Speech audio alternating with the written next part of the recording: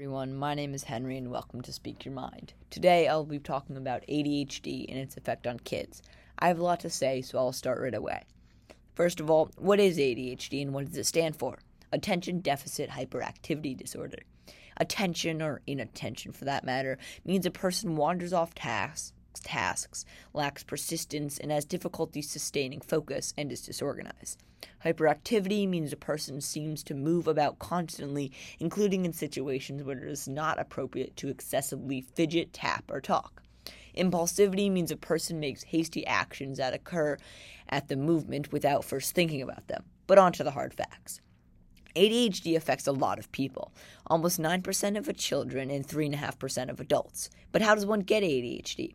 Well, it's not that easy. You cannot obtain it. This is a genetic condition, meaning you are born with it.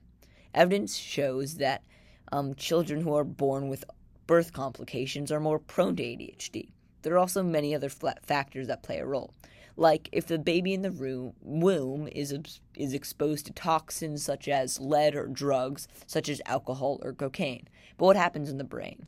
We don't exactly know what happens, but we do know it is a defect in the dopamine production, which occurs in the anterior frontal cortex. What we do know is certain receptors in the brain, which normally respond to the neurotransmitters called dopamine, are not working properly. Most scientists think dopamine is not being produced at normal levels in the brain. That is why things like Adderall, which usually make people hyper, do the opposite for people with ADHD. Also, studies have shown in the past few years that boys with ADHD have brains that are more symmetrical shape than what we call the quote-unquote average brain. But how does one treat ADHD? Treatments include medication, psychological therapy, education, and training, or a combination of that all.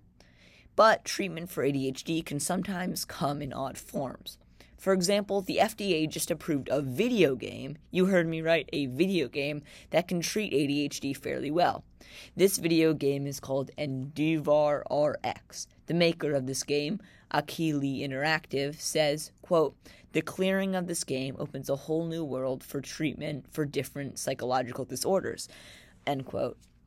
The game requires a high attention span for a while, which eventually can train the ADHD brain to be able to pay more attention for longer periods of time. You might be thinking, well, many people have done this before, so why is this video game any different? Well, it's pretty simple. The video game is fun.